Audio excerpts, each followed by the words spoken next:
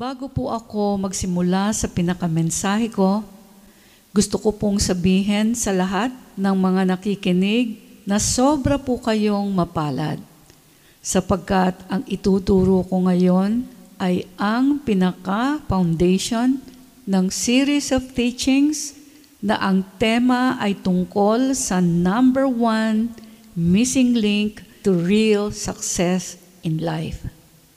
Sa series na ito po, sakop na maaapektuhan ang kahit anumang kondisyon na kinalalagyan ninyo. Naka-lockdown man kayo dahil sa COVID-19 o hindi. Naka-lockdown man kayo sa kahit anong klaseng pagkakulong, kasama na ang pagkakulong sa kahirapan, sa masasamang pag-uugali, at sa iba pang struggles in life. Sa series po na ito, marami po akong mga patotoo na isa-share sa inyo para kayo ay ma-inspire at ma-encourage, sumunod at mas magmahal pa sa Diyos. Importante po ito dahil sa Kanya po manggagaling ang lahat ng patotoo natin. Makinig po kayong mabuti. Nung inuumpisahan ko pong gawin ang message na ito, bigla kong naalala ang passion ng mga scientists na yung iba sa mga interviews, ang sabi po nila, madalas halos wala na silang tulog para lang makadiscover ng potential cure or vaccine para sa coronavirus. Naalala ko po ito kasi parang nakaka-relate po ako sa passion nila. Kasi ganoon din po yung nararamdaman ko every time na gagawa pa lang ako ng mensahe. Parang walang enough na words to describe yung kung gaano kalalim ang pagmimiti ko po na sa paghahayag ko, maintindihan po ninyong mabuti. Hindi lang po ninyo alam kung papaano ako namimilipit sa paanan ng presensya ng Diyos. Mahugot ko lamang po ang nilalaman ng puso niya para sa inyo na makikinig. And out of deep concern, parang inside of me po, lagi kong sinasabi sa sarili ko, ano pa ba? Ano pa ba ang pwede kong mahukay? Mula dun sa salita ng Diyos para magtiwala sila sa Word na nagko-confirm din sa mga revelations na natatanggap ko sa Panginoon. Yung mind ko po ay laging naghahanda kung papaano ko ito maisasalansan ng maayos, yung pinaka-flow ng message at yung tamang salita na aking gagamitin para mabilis maintindihan ng aking mga tagapakinig. Kaya minsan po mayroong English or mayroong Tagalog, even sa pagbabasa po ng mga scriptures. Well, lahat po yan. Pati ang pagdi-deliver mismo ng message ay matiyaga ko pong binubuno sapagkat gusto ko po kayong makinabang at mapaglingkuran ng maayos. Dahil lahat din po ng aking ginagawa ay palagi kong inaalay sa Diyos. Yung Diyos na lagi kong ang sinasabi, siya ang motivation ko sa lahat ng aking ginagawa. Now, bakit kailangan ko pang mag-travel o parang mamilipit sa pagdulog sa presensya ng Diyos? Kasi mayroon pong isang sad reality akong natuklasan mula pa sa mahigit 20 years ko pong paghahayag ng salita.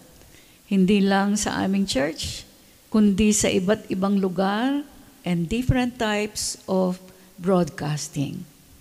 Nagsimula po akong mag-share ng word mula sa isang maliit na room lang. And then ganun din po sa mga kalye, sa liblib na lugar, mapanganib na lugar, different churches, sa mga malls, at doon din po sa dating Araneta Coliseum, now Smart Araneta, hanggang sa Malacanang, at kahit na po sa television, for 4 years and radio for more than 18 years. Well, sa haba po ng na-experience ko na yan, ang sad reality na akin pong natuklasan ay ito. Marami naman nakikinig ng message. Marami rin ang nakaka-appreciate saan man ako pumunta. Pero, ang nanonotice ko, majority ng mga nakikinig ay mas interesado lang mapakinggan kung gaano sila kamahal ng Diyos kahit sila ay nagkakasala. All eyes and ears po nakatutok. Well, isa pa, na-notice ko rin na mas interesado ang tao makinig kapag tungkol na sa mga blessings na pangako ng Diyos. And sa totoo lang, kung gusto ko lang po palagi akong papurihan at i-bless ng mga nakikinig, hindi na po ako aalis sa pagtuturo sa tema na yan. Kung gusto ko lang magkaroon ako ng mas maraming kaibigan, dito lang po ako sa dalawang temang ito palagi magpo-flow. Ang number 1, the great love of God for us sinners. Number 2, the abundant or assured blessings that you and I will receive from God. Well, masakit man po aminin, yan po ang totoo. So, through the years, yan po ang palagi kong nanonotice na interesado ang tao. Nanonotice ko po yan kasi dumaan din po ako sa panahon na ako yung nakikinig. So, nadidiscern ko po ang countenance ng isang nakikinig na interesado i-apply ang kanyang pinapakinggan. Diyan po kasi nagkakaproblema palagi ang tao na nag-aabang sa blessings pero hindi naman ina-apply ang natututunan. Yan po ang sad truth. Kapag nando na po sa part na iniisa-isa ko na po ang process na nire-require ng Diyos na dapat ay gawin at pagdaanan para matanggap ang mga blessings kasama na ang eternal salvation of souls, well, alam niyo po nangyayari, nag-iiba na po ang countenance ng mga mukha ng mga nakikinig. Nagiging less enthusiastic, less interested, and parang getting impatient. Ako po kasi ay sobrang seryoso sa mithiin ko na hindi lang pakiligin ang mga tao sa matatanggap na blessings ng Diyos, kundi palagi po gusto ko balansihin ang message sa pamamagitan ng pagsasabi sa kanila na mayroong requirement ang Diyos para matanggap ito. Or else, pinakilig ko lamang po sila sa mga pangako ng Diyos. Kaya sometimes, kahit excited na po ako sabihin, yung pinaka-highlight na inaabangan ng mga nakikinig, hindi ko ito ginagawa kaagad kapag alam ko po na meron muna akong dapat ilatag na pundasyon na napaka-importante para mas maintindihan kung paano matatanggap sa Diyos ang kanilang inaasahan. And to be honest with you, hindi po madali ang paggawa ng mensahe na ang ultimate purpose mo ay magtiwala at magpatuloy magmahal sa Diyos nang walang atrasan ang mga tagapakinig mo. Sinabi ko po ito para lalo po ninyong ma-appreciate ang kabutihan ng Diyos sa inyo, sapagkat ako ay isa lamang pong lingkod niya na inutusan niya para kayo po ay abutin ng pagmamahal niya. Kaya ang prayer ko po this time, this era or new era, ang lahat ay magiging matyaga, makinig, lalo na sa part na iisa-isahin ko na po kung ano ang process na dapat pagdaanan. Kasi masakit po sa isang nagtuturo na hindi buo ang interes ng kanyang tinuturuan, lalo na sa part na application na. Alam niyo po, every time ko ito napapansin, meaning yung parang nawawala yung interest ng taong gawin sa parte ng application, and every time ko po ito napapansin, may mariin po na kirot sa puso akong nararamdaman. Dinudulog ko itong burden na ito sa Panginoon, hindi po para mawala sa heart ko yung pain, kundi para ang interes ng tao sa Diyos ay maramdaman mismo ng Diyos at yung interes na ito ay ma-develop hanggang matuto sila o kayo umibig sa Diyos katulad ng pag-ibig ni Jesus sa Ama. To me, ito po yung the greatest reward sa aking ginagawa for God. Ang totoo po, marami namang nagpapasayang bagay sa buhay ko. Pero ang number one po talaga na walang makakatalo ay kapag nakita ko na kahit papaano nagagamit ang buhay kong makadala sa Panginoon ng mga taong magmamahal at mag-i-stay na magmamahal sa Kanya. Parang ang lahat pwede ko i-forsake, ma-give up, matupad ko lamang po ang pinaka-importanting habilin ni Jesus bago siya umakyat sa langit. Ang abutin ang mga tao sa buong mundo ng istorya ng Kanyang pag-ibig, the gospel. Ang akin pong tinig na naririnig nyo ngayon ay isang buhay na patotoo o patunay po niyan. Kanina sinabi ko po yung sad truth na karamihan ng nakikinig sa word ang madalas na i-enjoy lang ay yung tungkol sa love ng Diyos and blessings po niya. Pero less interested na pagtungkol sa dadaanan na process para makuha ang mga benepisyo nitong pinakinggan. Binanggit ko po yan sapagkat ang akin pong isi-share sa inyo ay hindi basta-basta na revelations na na-receive ko sa Panginoon noon pang parang baby Christian pa lamang po ako. Kaya alam ko po ang effect nito sa buhay ng tao. So, natanggap ko po yan, katulad ng sinabi ko kanina, parang baby Christian pa lang ako, about 30 to 30 plus years ago na po.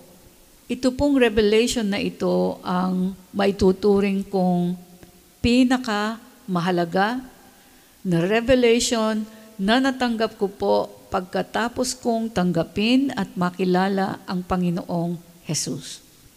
Ang revelation po na ito ang dahilan kaya noong year 2012, nakasulat po ako ng pangalawang libro ko.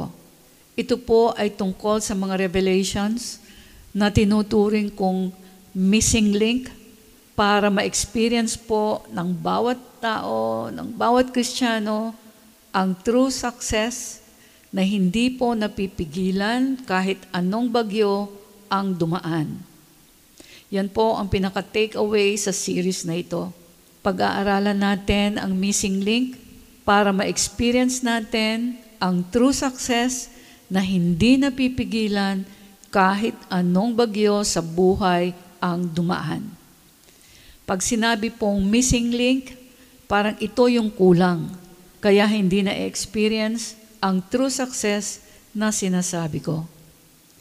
Kaya simula po ngayon, hanggang kung kailan po ipapahintulot ng Panginoon, gusto ko ituro sa inyo ang nilalaman ng librong sinasabi ko na ang title ay Lifestyle of Worship. Ang subtitle, The Missing Link to Success. Sako po dito ang missing link para maging mabunga kahit sa loob at labas ng lockdown. Kung kayo po ay mananampalataya o nananampalataya sa Panginoong Jesus. So, ayan po. Meron na po kayo kaagad natanggap na promise. This time naman, ia-apply ninyo ang natutunan ninyo kanina. So I hope and I pray na interesado din po kayo dito. Ano po ito? Prayer ko po, maging interesado po kayo ngayon sa pag-a-apply ng maririnig ninyo na dapat po ninyong gawin sa part ninyo. Kasi nakaredy na po ang pangako. Sigurado po ako dyan. Marami po akong kwento dyan sa mga susunod na linggo. Makinig po kayong mabuti. Bago po magtapos ang taon na ito, 2020, ako po ay magiging 69 years old na. Ibig sabihin, marami na po akong pinagdaanan, natuklasan, especially patungkol po sa pamamaraan ng Diyos. Isa po sa natuklasan ko, mayroon po pala talagang way ang Diyos para kahit parang ang buhay po natin ay walang katuturan, walang sinabi, panay failure, hindi tayo nakapagtapos ng pag-aaral, o di marunong sa standard ng mundo. Alam niyo po, pwede pala itong i-reverse o baligtarin ng Panginoon. Gusto niya ito i-reverse kasi gagamitin niya po ito para mapatunayan niya na ang tanging pag-asa ng tao ay talagang nasa Kanya. Tingnan niyo po ito. Kung lahat ng area sa life ko noon ay okay naman, wala po akong mapapatotoo tungkol sa power niya to transform lives. Now, itong susunod po na aking isa-share ay very interesting din. Through the years, na-notice ko po na the more mabigat ang dinadala mong problema, the more po pala malaki ang inihanda ng Diyos. I said, inihanda na. Andyan na inihanda ng Diyos na patotoo na kahit hindi mo pa ito nakikita, walang totoo po, ay nasa harapan mo na pala. Hindi po ba napakasarap niyang pakinggan? But the big question is, how? Or paano mo ito makukuha? Okay. Nandyan pa po ba kayo? Okay. Since ang hinihingan po natin ay Diyos na Espiritu, natural po, na ang ire-require din niyang process na pagdadaanan natin ay wala po talagang iba, again, wala po talagang iba, kung hindi ang spiritual process or spiritual exercises. Gusto ko lamang po kayong paalalahanan. Dito po maraming bumabagsak at nawawala ng interes ang mga tao sa pagdaan sa spiritual process or spiritual exercises. Napaka-importante po niya na hindi dapat laktawan kasi mayroon po iyang value sa lahat ng bagay dito po sa present life natin, dito sa mundong ito, hanggang doon sa kabilang buhay. Sinasabi po yan sa 1 Timothy 4:8. To continue, natuklasan ko rin po na mayroong different levels ang spiritual process. Mayroon pong basic process, kaya gusto ko po tumuto kayo. So mayroong basic process na magsisilbing matibay na foundation. So yan po yung pinaka-pundasyon, itong pangunahing proseso na pagdadaanan po ninyo.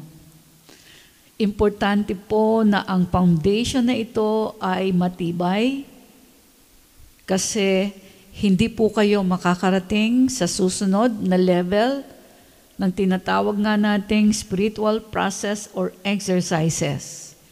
Pag hindi po kayo makakarating dito, hindi rin po makakarating sa inyo ang maraming amazing promises of God. Kasama po dyan yung mga bagay na hindi ninyo mabibili. Ganyan po yan kaimportante.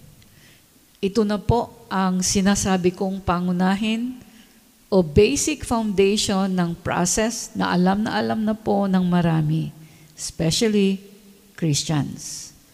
Ano po ito? So number 1, kailangan nagpe-pray palagi. Number 2, kailangan nagbabasa ng Bible regularly. Pangatlo, kailangan matuto magbigay. Pang-apat, kailangan matuto mag-fasting.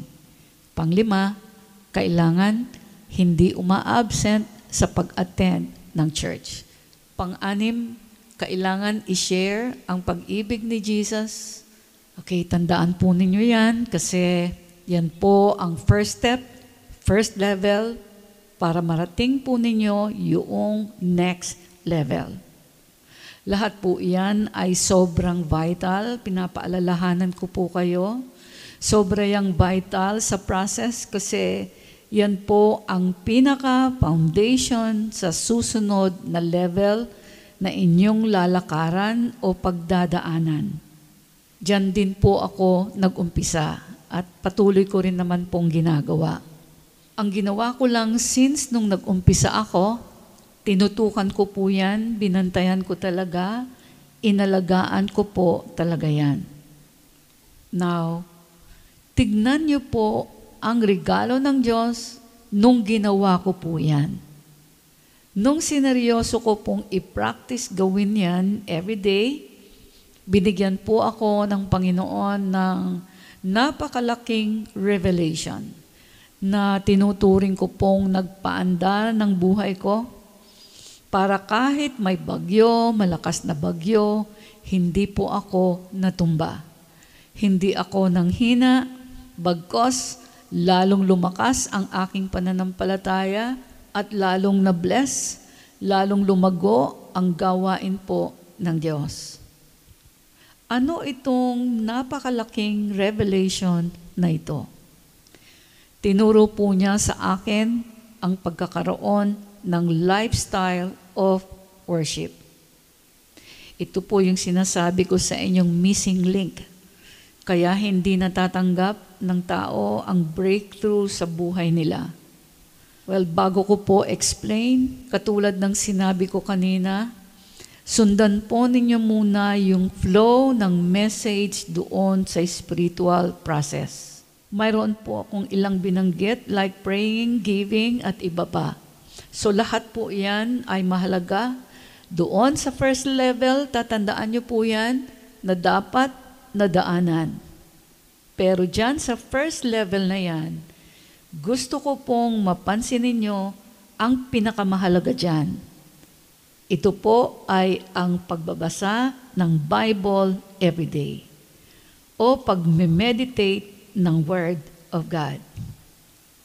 Bibigyan ko kayo ng isang halimbawa sa akin pong na-experience para makita nyo po yung kahalagahan nito, itong pagbabasa ng Word sa connection sa susunod na level. There was one time po, nung nag-a-analyze ako sa nagiging takbo ng buhay ko, naalala ko yung mga panahon na sabay-sabay na dumating yung mga trials sa buhay ko, na ang feeling ko po, nandoon ako sa pinaka-ilalim na part ng hell.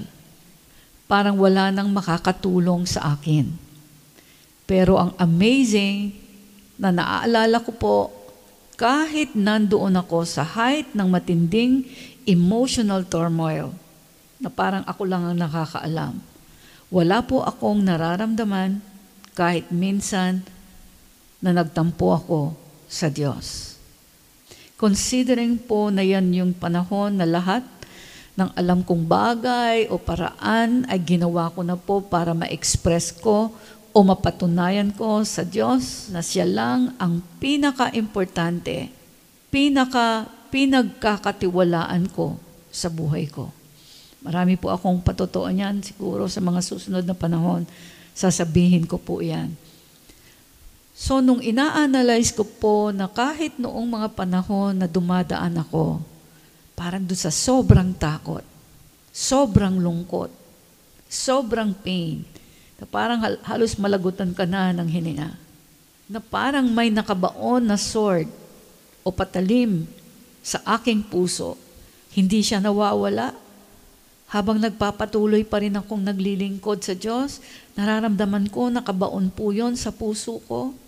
Pero nagtataka po ako, bakit hindi pa rin nawawala sa bibig ko yung praises unto God?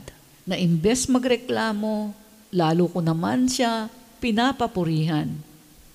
Tandaan po ninyo, yung word na yan, yung praises na yan, sapagkat sobra rin pong mahalaga ang praises para makalabas kayo sa anumang pagkakulong sa buhay nyo.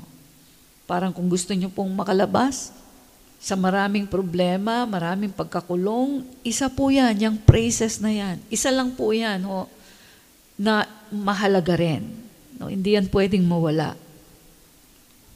Pag lalong malala ang pag-atake ng kaaway sa inyo, kapag kayo po o tayo ay kakampi ng Diyos, kaya dapat masiguro po natin ito, alam niyo po ba ang mangyayari?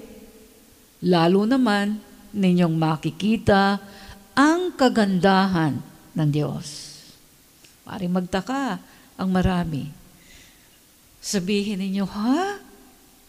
Dumadaan ako sa napakahirap na problema, tapos makikita ko pa ang Diyos na sobrang maganda. Amazing, di po ba? Pero yan ang totoo. Now, habang naalala ko po ito, that time, narinig ko po ang tinatawag na small, still voice of God's Spirit. Well, in-explain niya ang reason, kaya imbes na reklamo ang lumabas sa bibig ko, papuri sa Kanya ang sinasambit nito. At imbes na di maganda ang tingin ko sa Kanya, ito ay sobrang maganda. Biblical po pala ito. Nasa Isaiah 33 verse 17. Ang sabi po rito, your eyes will see the King in His beauty. Now, bakit po ganito? O bakit nagkaganito? Ito ay dahil po pala sa pagbabasa ko ng Bible. First, unti-unti, then palalim ng palalim ang pagkakilala ko sa Kanya. Ito, nagagandahan po ako talaga dito. Dahil nakikilala ko na siya, nabubuo, tumitibay na ang pagtitiwala ko sa Kanya. Oo nga, paano mo pagtitiwalaan ang Diyos kung hindi mo siya nakikilala? Hindi po ba? Kaya pumasok o pumapasok ang understanding na ang kaaway ang nagpapahirap, ang kaaway ang ugly and cruel. Samantala, ang Diyos naman, majestic ang beauty, and perfect ang love and goodness. Siya ang tutulong sa akin, yan ang sinasabi sa Bible. Siya ang mag-aahon sa akin, saan man ako nakalubog, na parang impyerno. Kaya, mula po doon sa kaalaman na nanggaling sa Word of God, ang lumalabas po sa bibig ko, imbes na reklamo, ay umaagos na klase ng papuri at pasasalamat na bagay sa Diyos.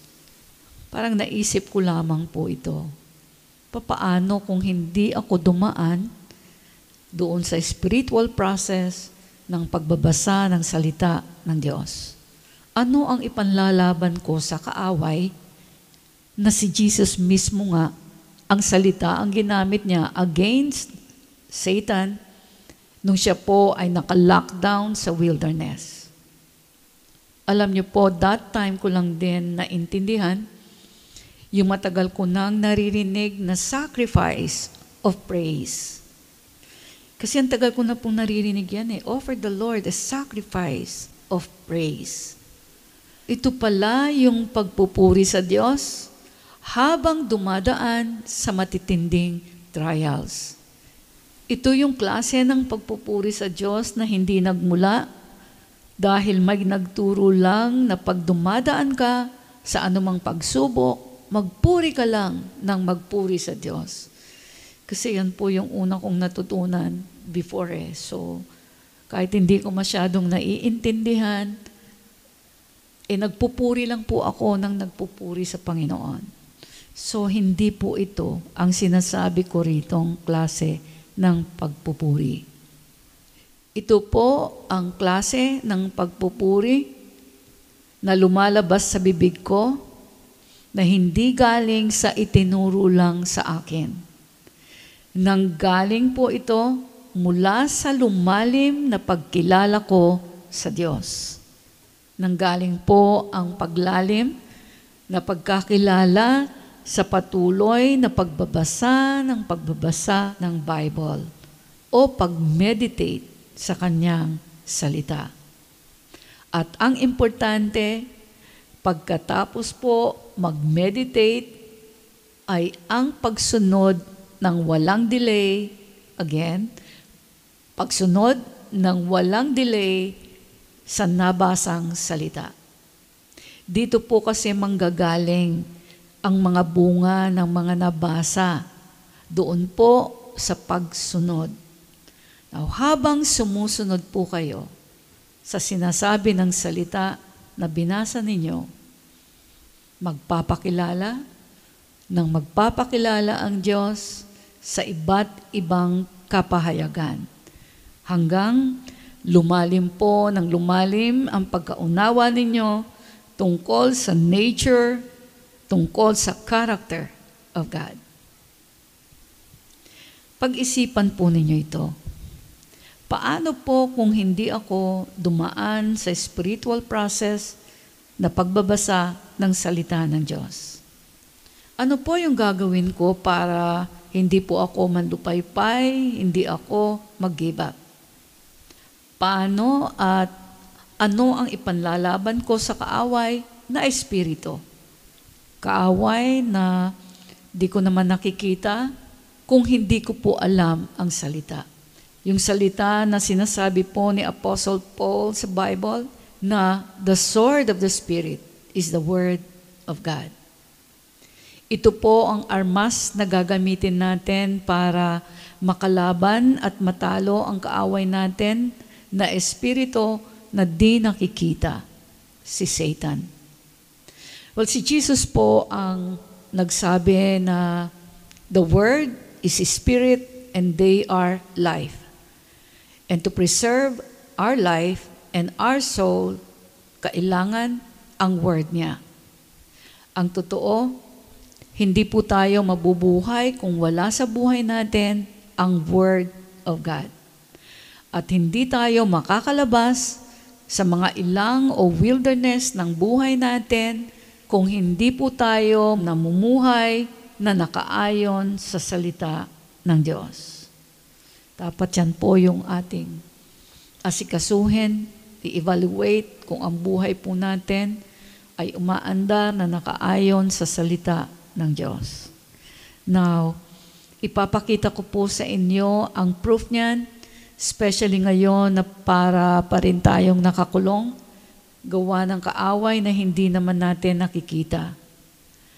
Paano tayo magiging victorious habang tayo ay parang naka-lockdown pa dito sa ating wilderness o ilang?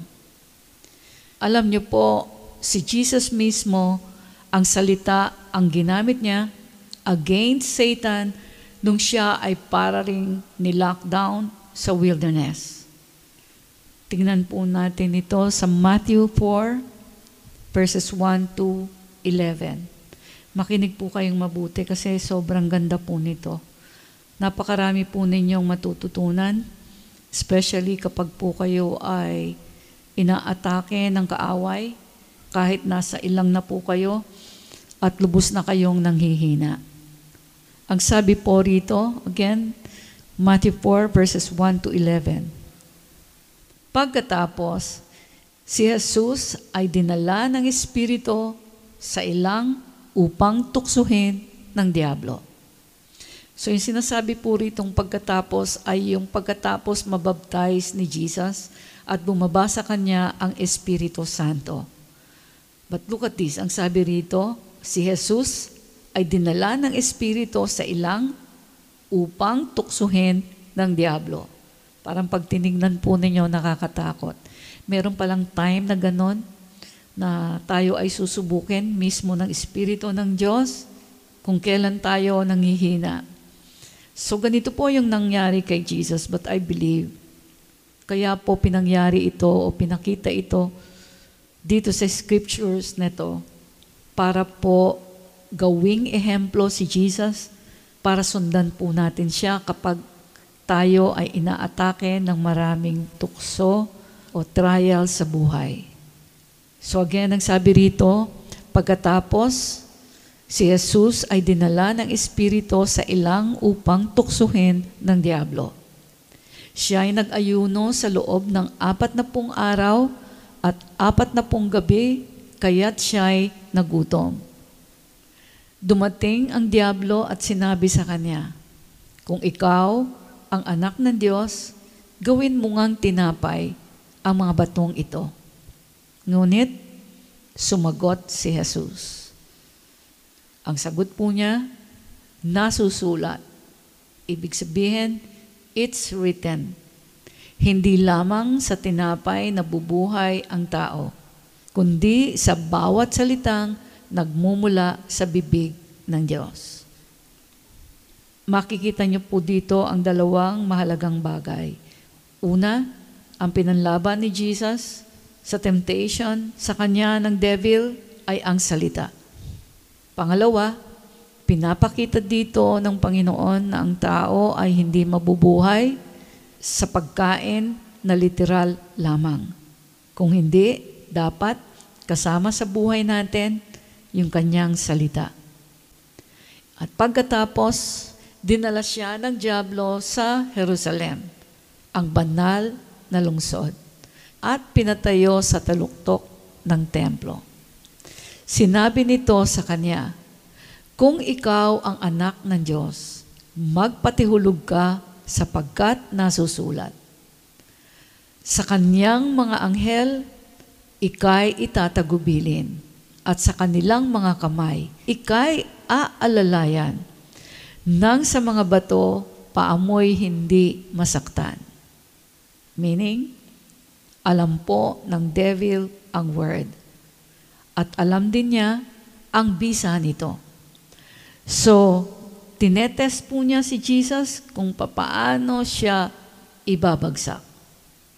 Pero, para hindi bumagsak, ano po ang pampalakas, pampatatag na tinuturo o hinahalimbawa sa atin ngayon dito? Especially yung mga nanghihina. The Word of God. Verse 7, ngunit sumagot si Jesus, nasusulat din naman, huwag mong susubukin ang Panginoon mong Diyos. So, hindi pa rin po huminto ang devil. Pinapakita dito ni Jesus na ganyan din po ang ginagawa ng devil sa atin.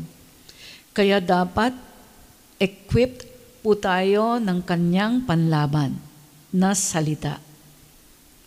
Verse 8, pagkatapos, dinala siya ng diablo sa isang napakataas na bundok at ipinakita sa kanya ang lahat ng kaharian sa daigdig at ang karangyaan ng mga ito.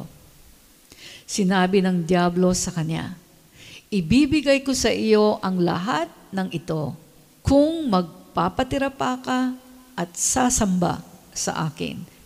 And verse 10, kaya't sumagot si Jesus, lumayas ka, Satanas, sapagkat nasusulat, ang Panginoon mong Diyos ang dapat mong sambahin, at siya lamang ang dapat mong paglingkuran.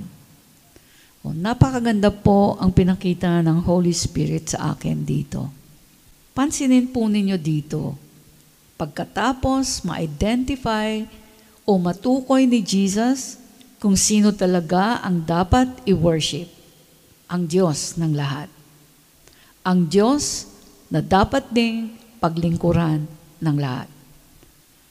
So ano pong nangyari pagkatapos na parang iniharap ni Jesus ang katotohanan na dapat ang i-worship ay ang Diyos lamang ng lahat? Hindi po ito natagalan ni Satan. Lumayas siya kaagad-agad. Bakit po? Hindi niya kayang talunin ang tunay na kumikilala at sumasamba sa Diyos. Kaya kung tayo po yon, kung tayo yung worshiper, parang yan ang sinasabi po sa atin ng Panginoon eh. Ito yung tunay na anyo in the spirit realm. Pag kayo ay worshiper, ang sinasamba ninyo ay ang tunay na Diyos. Parang sinasabi ni Jesus, hainan mo lang ng hainan ng salita ang devil, then lalayas yan sa iyo. Kaya, sabi po sa sumunod na verse, pagkatapos, iniwan na siya ng diablo. At nung iniwan siya ng diablo, nakikita po ninyo, dumating naman ang mga anghel at siya'y pinaglingkuran. Parang sinasabi ng Lord, may fight muna, may labanan muna. Meron talagang aatake sa inyo kahit maayos, mabuting ginagawa ninyo, darating at darating ang mga pagsubok. Now, ano pa pong mga lessons ang makukuha po natin dito? First, pinapakita po mismo ni Jesus dito na walang ibang way para manalo tayo laban sa anumang atake ng enemy natin na hindi natin nakikita kung hindi sa kaalaman sa salita ng Diyos. Every time na dumadaan po tayo sa iba't ibang stages ng problema, ang palagi nating hahanapin ay hindi yung kaibigan natin, hindi yung mga relatives natin, kung hindi hahanapin at ia-apply po natin ay yung pinapayo ng salita tungkol sa specific problem na pinagdadaanan po natin.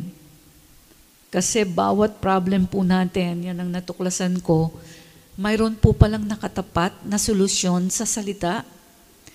Kaya po may mga Bible studies, bukod sa personal nating pagbabasa ng Bible, kasi nga po, ganito ito kahalaga. Kaya kahabag-habag po ang mga tao, kahit gaano siya katalino, kahit nasa kanya na ang yaman ng mundo, pero wala namang alam o mahirap naman sa kaalaman mula sa salita ng Diyos.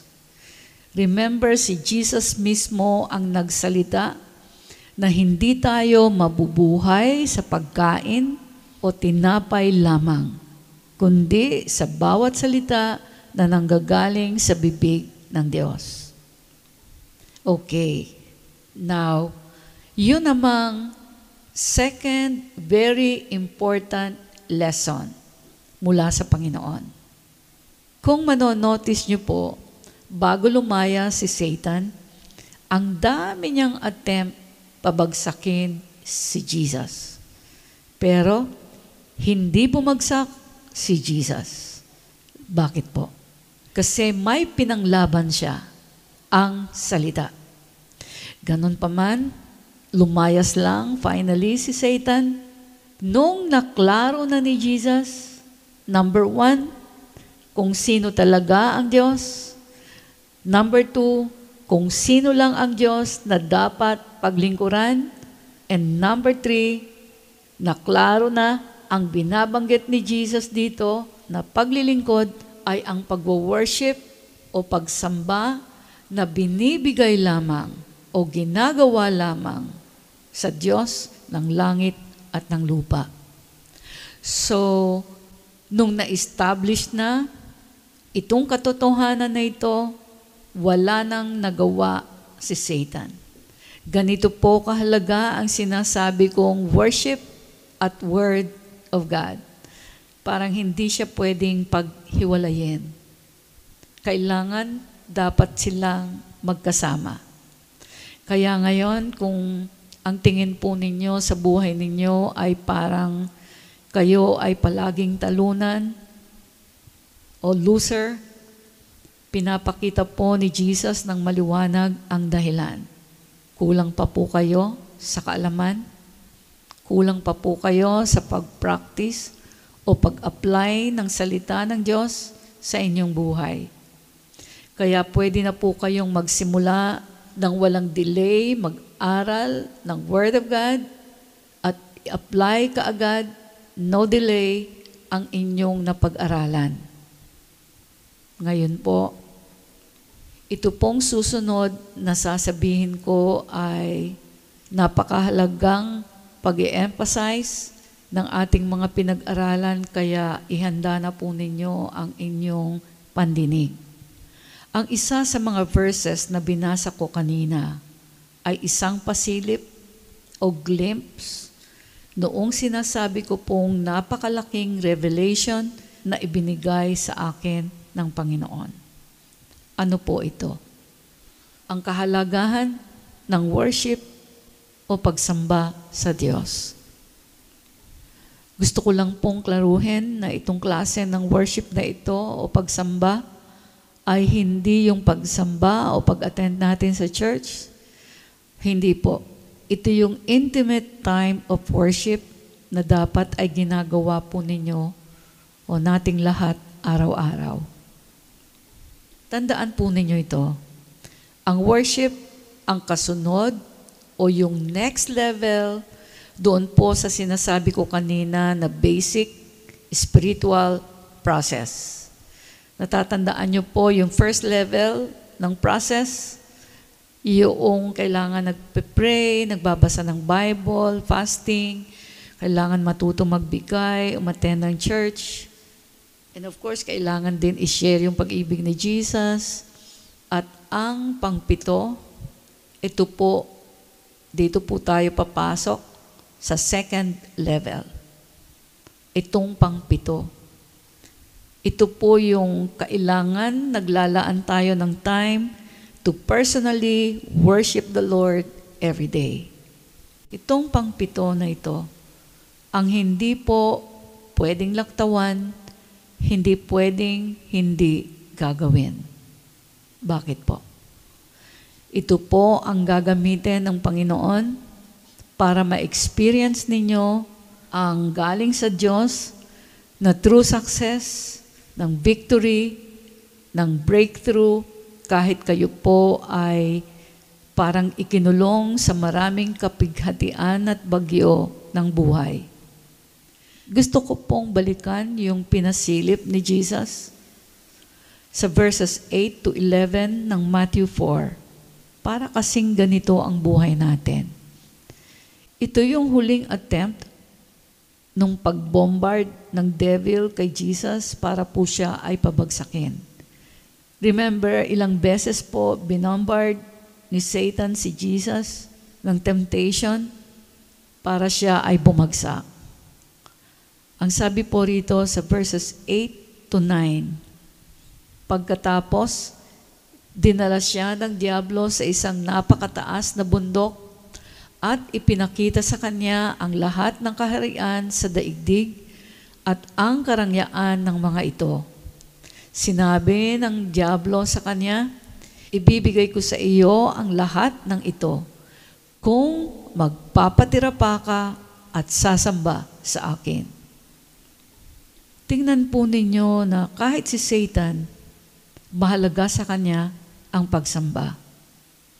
Yun nga lang, ang gusto niya ay agawin yung klase ng worship na dapat ay ibinibigay ng lahat ng tao sa Diyos lamang. Another revelation here. Kapag hindi ka nag-worship sa Diyos, hindi mo mamamalayan na ang wino-worship mo na pala ay iba na. Hindi mo namamalayan na ang wino-worship mo na, ang pinipili mo na at lubos na kinahihiligan ay ang lahat ng kagustuhan mo na matatagpuan mo sa mundo. Kaya po sa 1 John 2 verses 15 to 17, ito po ang pinapayo. Huwag ninyong ibigin ang sanlibutan o ang mga bagay na nasa sanlibutan. Ang umiibig sa sanlibutan ay hindi umiibig sa Ama. Ang lahat ng nasa sanlibutan, ang pagnanasa ng laman, ang pagnanasa ng mga mata, at ang pagmamalaki sa buhay na ito ay hindi nagmumula sa Ama, kundi sa sanlibutan. Mawawala ang sanlibutan at ang lahat ng mga bagay na pinagnanasaan ng mga tao. Ngunit ang mga sumusunod sa kalooban ng Diyos ay mabubuhay magpakailanman. So napakarami pong magandang revelations na pinapakita dyan ang Panginoon na connected doon po sa pag-tempt ni Satan kay Jesus sa verses 8 and 9 sa Matthew 4. So tutok lang po kayo. Alam ko medyo mahaba na ito pero napakaganda po nito. So dito po pinapakita ni Jesus ang dalawang matinding labanan. Ito ay labanan between the splendor of the whole world represented by Satan and flesh versus worship for God alone, represented by Jesus Himself and His Spirit. So sa Bible, makikita po ninyo ang consistency ng bawat salita, bawat verse. Parang may kakampi na iba pang verses para ang mga magbabasa ay maniniwala. Nagpapatotoo yung kapwa verse o verses nila. Kaya may sinasabi pong Scripture interprets Scripture or Bible interprets Bible. Dito po sa part na pinag-aaralan natin, consistent din ang pagkakampi-kampi ng mga verses.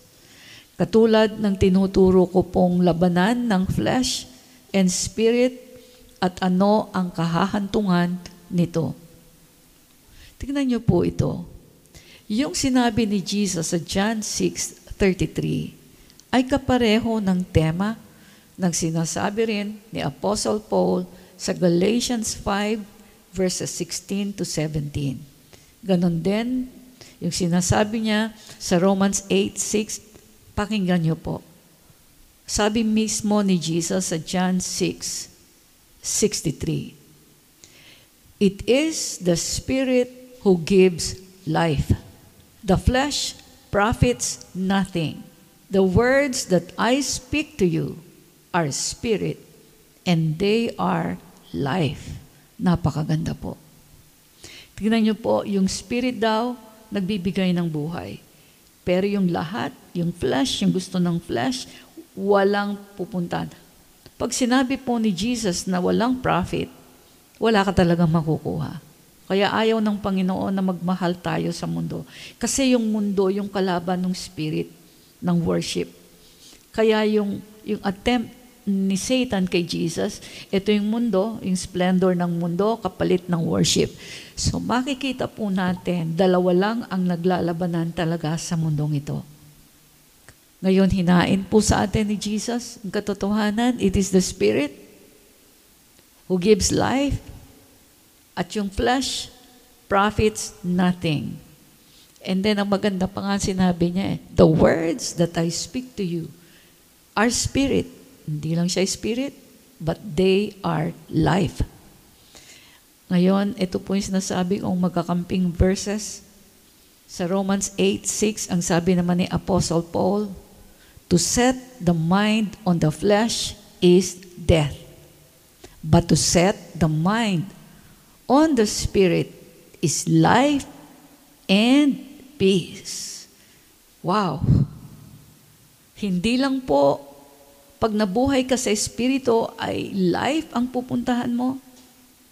meron pang kapayapaan. In Tagalog, sabi rin po ni Apostle Paul dito, Galatians 5, Galatia sa Tagalog, sinasabi ko sa inyo, mamuhay kayo ayon sa Espiritu, at hindi ninyo pagbibigyan ang mga pagnanasa ng laman, sapagkat ang mga pagnanasa ng laman ay laban sa kagustuhan ng Espiritu, meaning yung Espiritu na nagbibigay ng buhay. At ang kagustuhan ng Espiritu ay laban sa mga pagnanasa ng laman, yung laman na nagbibigay ng kamatayan. So magkalaban ang dalawang ito, kaya napipigilan kayo sa paggawa ng nais ninyong gawin. Now, bakit ko po ito masyadong dinidiinan? Para maunawaan po ninyo mabuti ang pinakita ni Jesus na pagtanggi sa inoffer ni Satan na kinang ng buong daigdig. Parang sinasabi ni Jesus sa atin ngayon, huwag kayong maa-attract sa anumang ganda sa mundo na magbubulid sa inyo sa pagkakasala. At yung pagkakasala, magbubulid sa inyo sa kamatayan. Well, gusto ko rin pong mapansin ninyo na may katapat ito na verse.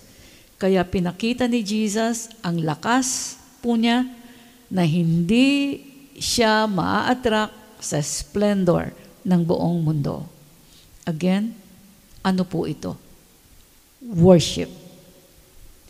Ito ang gustong maagaw ni Satan. Kaya po siya nagrebelde. Bakit po worship?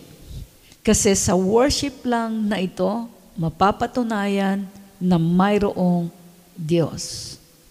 Si Satan, dating Lucifer ang tawag, iyan ang ikinahulog. Gusto po kasi niyang maging siya ang Diyos, kaya nagpapakamatay siyang makuha ang worship na bagay lang at ginagawa lang sa Diyos ng langit at ng lupa. Kaya mayroon pong word na worship. Kasi mayroong tunay na Diyos na dapat sambahin araw-araw.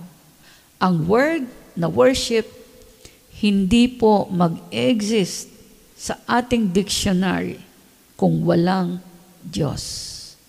So walang word na worship kung walang Diyos na dapat i-worship. Kaya ang tao po na hindi nagwo-worship ay nabubuhay na parang walang Diyos. Now, bakit mahalaga ang sinasabi ko pong pagkakaroon ng lifestyle of worship?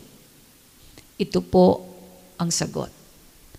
Sa lahat ng spiritual process or exercises, ang pinaka-importante daw sa Diyos ay ang pagwo-worship sa Kanya araw-araw.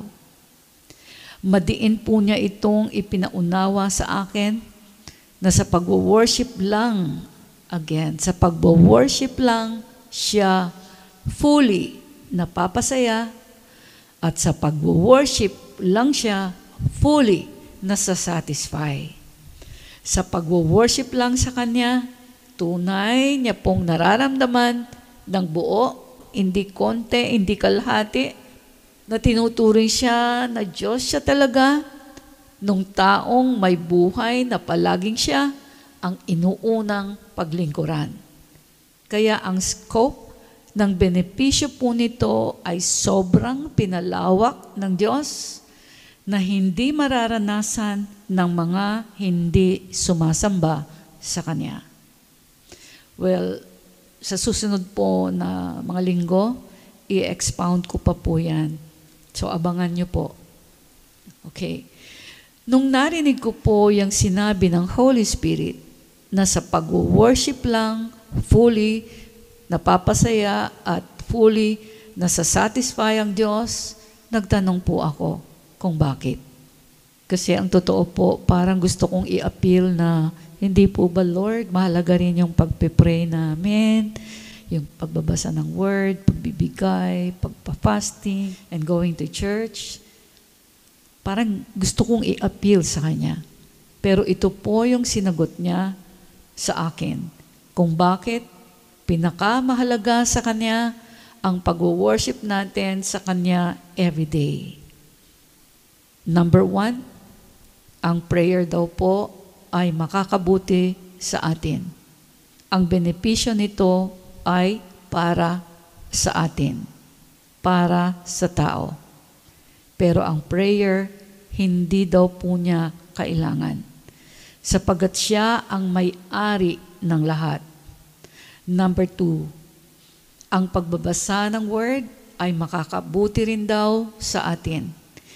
Pero hindi niya kailangan ang word, sapagkat siya ang word. John chapter 1 verse 1 and verse 14a. In the beginning was the Word, and the Word was with God, and the Word was God. Meaning, lahat po ng patungkol sa Diyos ay nasa Word of God. And verse 14a, and the Word became flesh and dwelt among us. Naging tao ang salita, yan po si Jesus, at nanirahan sa piling namin. Number 3, ang giving o pagbibigay natin sa church o sa kapwa, makakabuti rin daw ito sa atin kasi kung ano ang tinatanim o binibigay natin, ibinabalik din ito ng Diyos sa atin. Siya mismo po ang nagsabi, Luke 6:38, give and it will be given back to you. Pero ang giving o ang pagbibigay natin ay hindi niya rin daw po kailangan. Kasi siya ang may-ari ng lahat. Number 4, ang fasting natin. Sinabi niya rin na makakabuti rin ito sa atin para matalo natin ang gusto ng flesh natin at mapalitan ito ng paglago sa ating spiritual life. Mabuti rin ito sa ating kalusugan o sa ating katawan. Pero sa Panginoon, ang sabi niya, hindi niya kailangan ang fasting sapagkat hindi siya tao. Diyos siya. Number 5, sa pag-attend ng church o pag-i-evangelize, ang number 6, makakabuti rin daw po ito sa atin para matulungan tayong lumago sa pananampalataya at pagkakilala sa Diyos. Ganon din sa lahat ng mawiwin natin sa Kanya. Pero sa Kanya, hindi niya kailangan ang isang tinatawag na church. Bakit po? Hindi niya po kailangan na makilala pa ang kanyang sarili. Dahil Diyos siya, wala siyang kahit anong kailangan. Now, here is the highlight. Makinig po kayo mabuti. Pero, ang sabi niya, merong nag-iisang natitirang bagay na kanyang hinahanap, kanyang kinakasabikan, at lubos na ikinakasaya o ikinalulugod ng buo bilang Diyos ng langit at ng lupa. Ito po ang pag-worship sa Kanya. Ito lang daw po ang talagang natira sa Kanya. Doon sa mga spiritual exercises, lahat ng nabanggit ko ay para daw po sa tao o para sa atin. Isa lang ang natitira sa Kanya na para sa Kanya. Ang pagsamba o pag-worship sa Kanya. Now, bakit worship? Sa pag-worship po kasi o pagsamba lang, intimately, everyday, not in church, nagiging tunay siya na Diyos sa mga nilalang niya, na kaya niya nilalang ay una sa lahat ay para siya sambahin. And ito pa po ang mga natutunan ko through the years tungkol sa worship.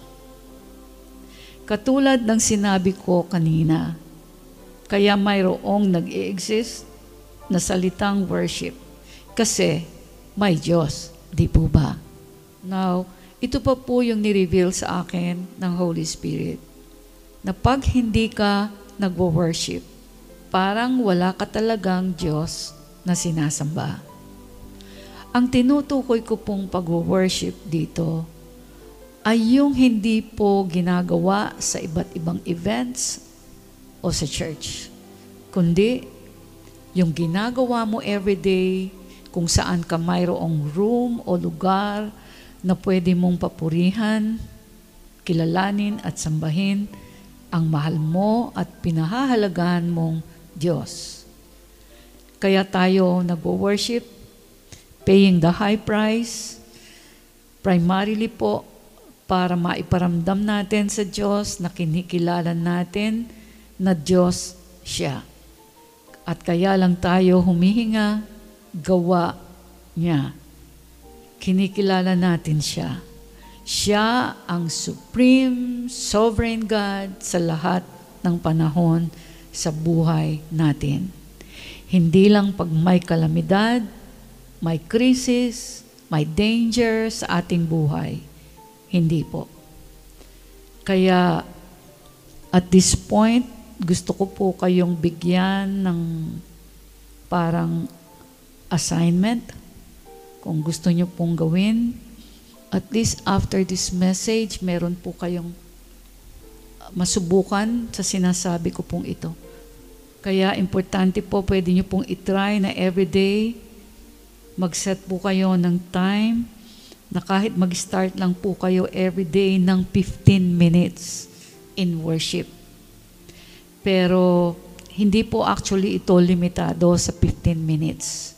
Sinabi ko lang po na 15 minutes para kahit papaano hindi kayo mabigla doon sa hindi pa talaga nagkakaroon ng ganitong lifestyle of worship. Siguraduhin lang po ninyo na sa pagsamba ninyo sa Kanya, talagang mararamdaman po ninyo yung tibok ng puso ninyo kasi ito yung importante sa pag-worship sa Kanya. Yung parang sinesearch mo yung heart mo at tinuturuan mo yung heart mo na tunay nga, maramdaman mo yung pag-ibig sa Kanya. So, ito po yung bantayan ninyo na siguraduhin lang po ninyo kahit 15 minutes, nararamdaman po ninyo yung puso ninyo tumitibok talaga para sa Kanya. Hindi po para makatanggap sa Kanya. Importante po yan. Search your heart. Kasi pag nag-worship po ako, wala sa mind ko, sa puso ko yung gagawin ko to kasi meron akong gustong hingin sa Kanya. I-set aside niyo po yan. Yung worship po is not time to pray. So worship is worship. It's all about God.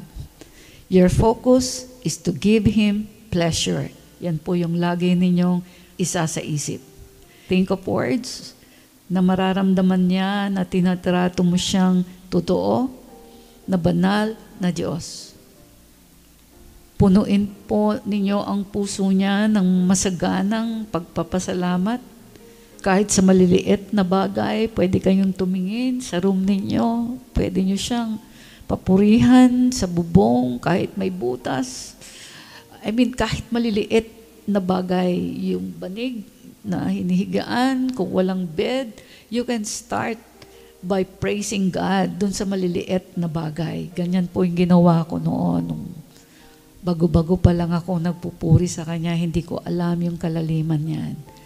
So, palakihin po ninyo ito sa pagpupuri sa Kanyang kabutihan. Pabilibin niyo po siya. Sabihin niyo po sa Kanya na wala kayong matatanggap kahit anong bagay para kayo mabuhay sa araw-araw kung hindi dahil sa Kanya. This time, iparamdam niyo po sa Kanya na dahil sa Kanyang habag at pag-ibig na hindi kumukupas, hindi niya po kayo nilagpasan para hindi maiparating sa inyo ang katotohanan na magbabago ng inyong buhay. Buhay na siguradong magbabago sapagkat this time, alam nyo na kung paano sumamba na makakapagbigay ng kapunuan, ng kagalakan sa Diyos na noon pa man ay nananabik sa inyo at matiyagang nag-aantay sa inyo hanggang ngayon. So abangan po ninyo ang susunod na mensahe ko next Sunday sapagkat sobra po itong puno ng mga revelations na galing sa puso ng Diyos. Ang totoo, sobra po akong excited for all of you sa mga susunod na messages. At sa mga excited din at magsasabi na sana, Pastora, sana ngayon na lang po. Walang totoo. Yan pong inilahad ko sa inyo ngayon ay punong-puno na rin ng information na gusto ko ay ma-digest po ninyo muna. Meaning, ma-meditate ninyo at ma-apply nyo muna kaagad, especially this week. Iniiwasan ko po kasi ngayon ang pag-overload ng maraming information para makakonsentrate po kayo muna sa dapat mauna talaga.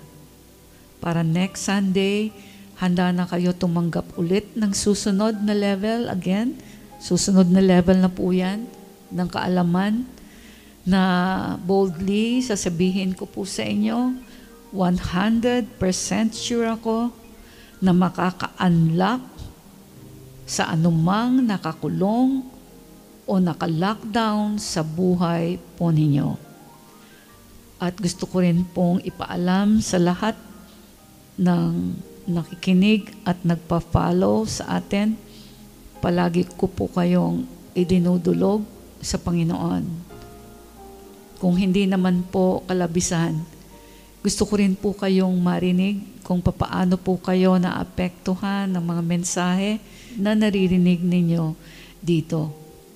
Sobra lang po akong excited to hear from you kasi sabik po talaga akong malaman kung ano na ba ang kinikilos ng Diyos sa buhay ninyo.